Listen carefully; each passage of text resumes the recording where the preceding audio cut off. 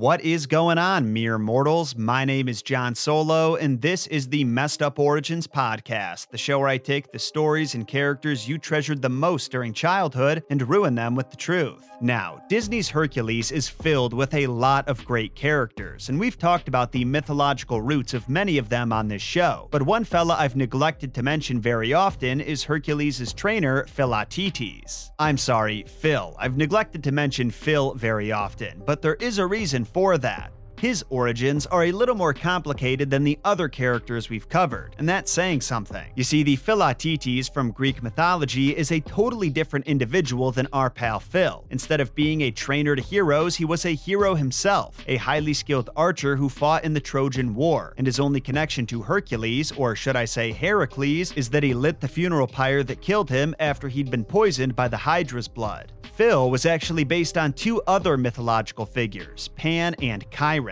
Pan was the satyr god of the wild, and, like Phil, he was a horn dog that enjoyed chasing around nymphs who would often disguise themselves as trees to avoid him, but that's basically where their similarities end. As for Chiron, he was a wise centaur who was known for training some of the greatest heroes in the ancient Greek world, and like Heracles, he had an excruciatingly painful death, a death that was actually caused by Heracles. Chiron is the one that we're talking about today. Chapter 1. Chiron who? Like usual, let's start with the basics. Who was Chiron? Well, as I said before, he was the centaurian trainer of some of the greatest Greek heroes to ever live, but he was different than most of the other centaurs. If you saw my video about Hera, the queen of the Olympians, you might remember the story where Zeus tricks a guy named Ixion into banging a cloud that looks like Hera, and that from their coitus, the first centaur was born. Well, Chiron had a different origin story, and that's what makes him so special. His mother was the ocean nymph Philyra, and his father was the titan Kronos, the former king of the universe, who also sired the original 6 Olympians, therefore making Chiron Zeus's half-brother. Although it may have been too complicated for kids, I think it would have been cool if Phil and Zeus were also brothers in the movie, because that means Zeus would have sent Hercules to live with his uncle Phil after getting in trouble with those people at the market, and that would have made Hercules the Fresh Prince of Olympus. Missed opportunity, Disney. Now you may be wondering how a titan mating with an ocean nymph made a centaur, and that's a great question that I fortunately have the answer to. You see, like his son Zeus, Kronos also did a good amount of his thinking with his dick and cheated on his wife Rhea multiple times. Well, on the occasion that he was getting it on with Philyra, Rhea suddenly appeared before them, and to get away without her noticing, Kronos turned himself into a horse, and this somehow resulted in Chiron being born with a horse's lower half. Now, what's especially interesting about this is that while we usually picture centaurs as having a man's torso on top of a horse's body, Chiron was often depicted with his own distinct form on Greek vases. He had the full body of a man from head to foot with a partial horse body attached to his backside, and he also wore clothes. The two theories behind this are: 1, the paintings simply reflect his portrayal in Greek theater, where costume limitations required a simplification of the centaur form, or 2, it's because unlike most of the other centaurs, Chiron had divine roots. Regardless of whether he had 2 or 4 horse legs, Chiron's mother thought he was hideous and wanted nothing to do with him. And since by this point his father was imprisoned in Tartarus, he was left in the care of Apollo, the god of the sun and protector of children. Apollo educated the centaur in the fields of music, archery, hunting, gymnastics, prophecy, medicine, and herbs, and he would later go on to discover the fields of botanical and pharmaceutical studies. And because Chiron was half horse, half human doctor, this made him the centaur for disease control. Alright, I definitely plagiarized that joke, but I at least deserve some points for the delivery, right? No? Okay, moving on. Due to his upbringing by Apollo, Chiron also had a very different temperament compared to the other centaurs, who were typically portrayed as animalistic, indulgent drinkers that were incredibly horny all the time. Interestingly, satyrs had a similar reputation as centaurs, but that might not be a surprise to you after seeing Phil creep on those nymphs in the movie. Hey Phil, nymph is not short for nympho, okay? Move along. Instead of Chiron being anything like his equine brethren, he was patient, wise, and fair, especially with his students. And speaking of his students, I'd say it's about time we talk about them and some of the heights they were able to reach as a result of his teaching. Chapter 2. The Students of Chiron. A lot of yeses.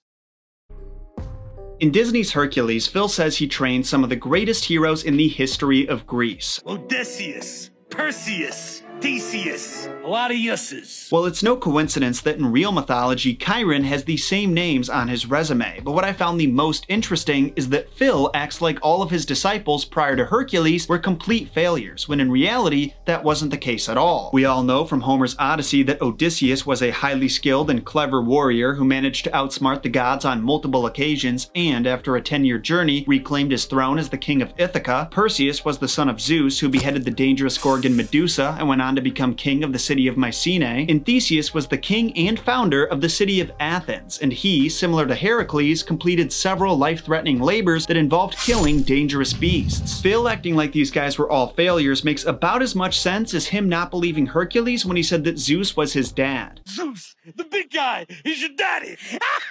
Read me a book, would you, Dada? Zeus, once upon a time.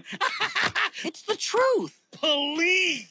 If this was real mythology, Phil probably would have said something closer to, "You too, huh?" Another student that both Phil and Chiron share is Achilles, and as a matter of fact, the majority of the art that you'll see of Chiron includes Achilles, and may have even inspired some portions of the movie. The way Achilles ended up in Chiron's care was that his mother Thetis, another ocean nymph, abandoned him so she could live with her people. So his father Peleus, whose life was actually saved by Chiron years prior, brought Achilles to him to be cared for and mentored. Chiron taught Achilles about medicine, music, how to ride horses, hunt, and fight, and there's several notes about him feeding the young hero the entrails of lions, boars, and wolves. Not gonna lie, I kinda wish that was my diet growing up. I feel like I would have turned out more heroic. What I've gathered from reading some of the original texts is that this was Chiron's curriculum for all of the heroes he taught. There were some who developed specialties, of course, or who only went to him to learn a specific skill, but if Chiron was gonna raise you from a baby, that's what you were gonna learn. Some of you might recall me mentioning in my Hades video a guy named Asclepius who became so skilled in medicine that he learned how to bring the dead back to life. Well, guess who taught him in the field of medicine? Go ahead, guess. Time's up. If you said anyone other than Chiron, I want you to turn off this video and go stand in the corner. Chapter 3. The Death of Chiron. You may have noticed I didn't really talk about Heracles in that last section, and there's a reason for that. As it turns out, Chiron didn't have much to do with his training. There's a few sources out there that list Chiron as one of Heracles' mentors, but I couldn't find any details about what that mentorship entailed. And yes, mentorship is a real word. But just because Chiron didn't play a major role in Heracles' life doesn't mean that Heracles didn't play a major role in Chiron's life, because he did.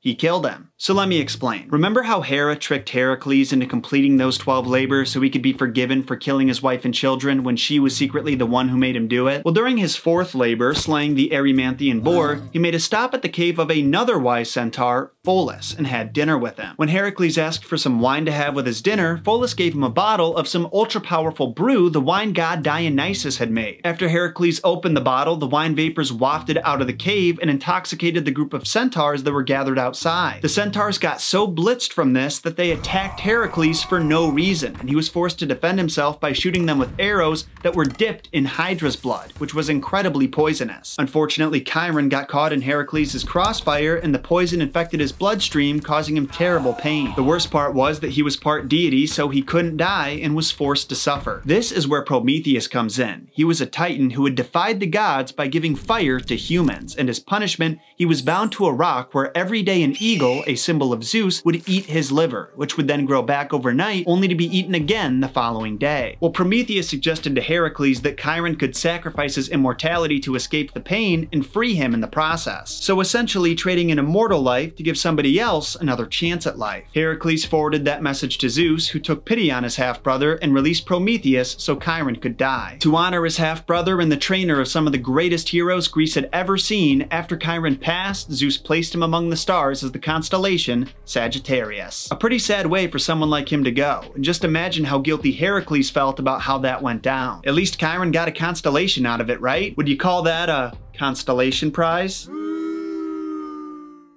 You know, instead of consolation prize? Never mind. Now my question is, was Phil's desire to have one of his heroes' portraits in the stars Disney's personal spin on this ending, or is it just a coincidence? Personally, I'd like to say it's the former, but I couldn't find any mention of it in the special features or anywhere I looked online, so can't say for sure. Thank you all for tuning in to the Messed Up Origins podcast. We're posting episodes every Monday, Wednesday, and Friday. So don't forget to sacrifice the 5-star and follow buttons to the algorithm gods to make sure they bless your feed with more mythological and folklore content. If you have any thoughts on this episode you'd like to share, like if you really enjoyed it or are dying to correct my pronunciation of something, hit me up under the Messed Up Origins handles on Twitter and Instagram. And to those who are craving more Messed Up Origins, feel free to check out other episodes of the podcast or look up my YouTube channel called John Solo to experience the original episodes complete with visual aids and custom-made artwork. Until next time, Solo fam, my name is John Solo, and don't forget, John shot first.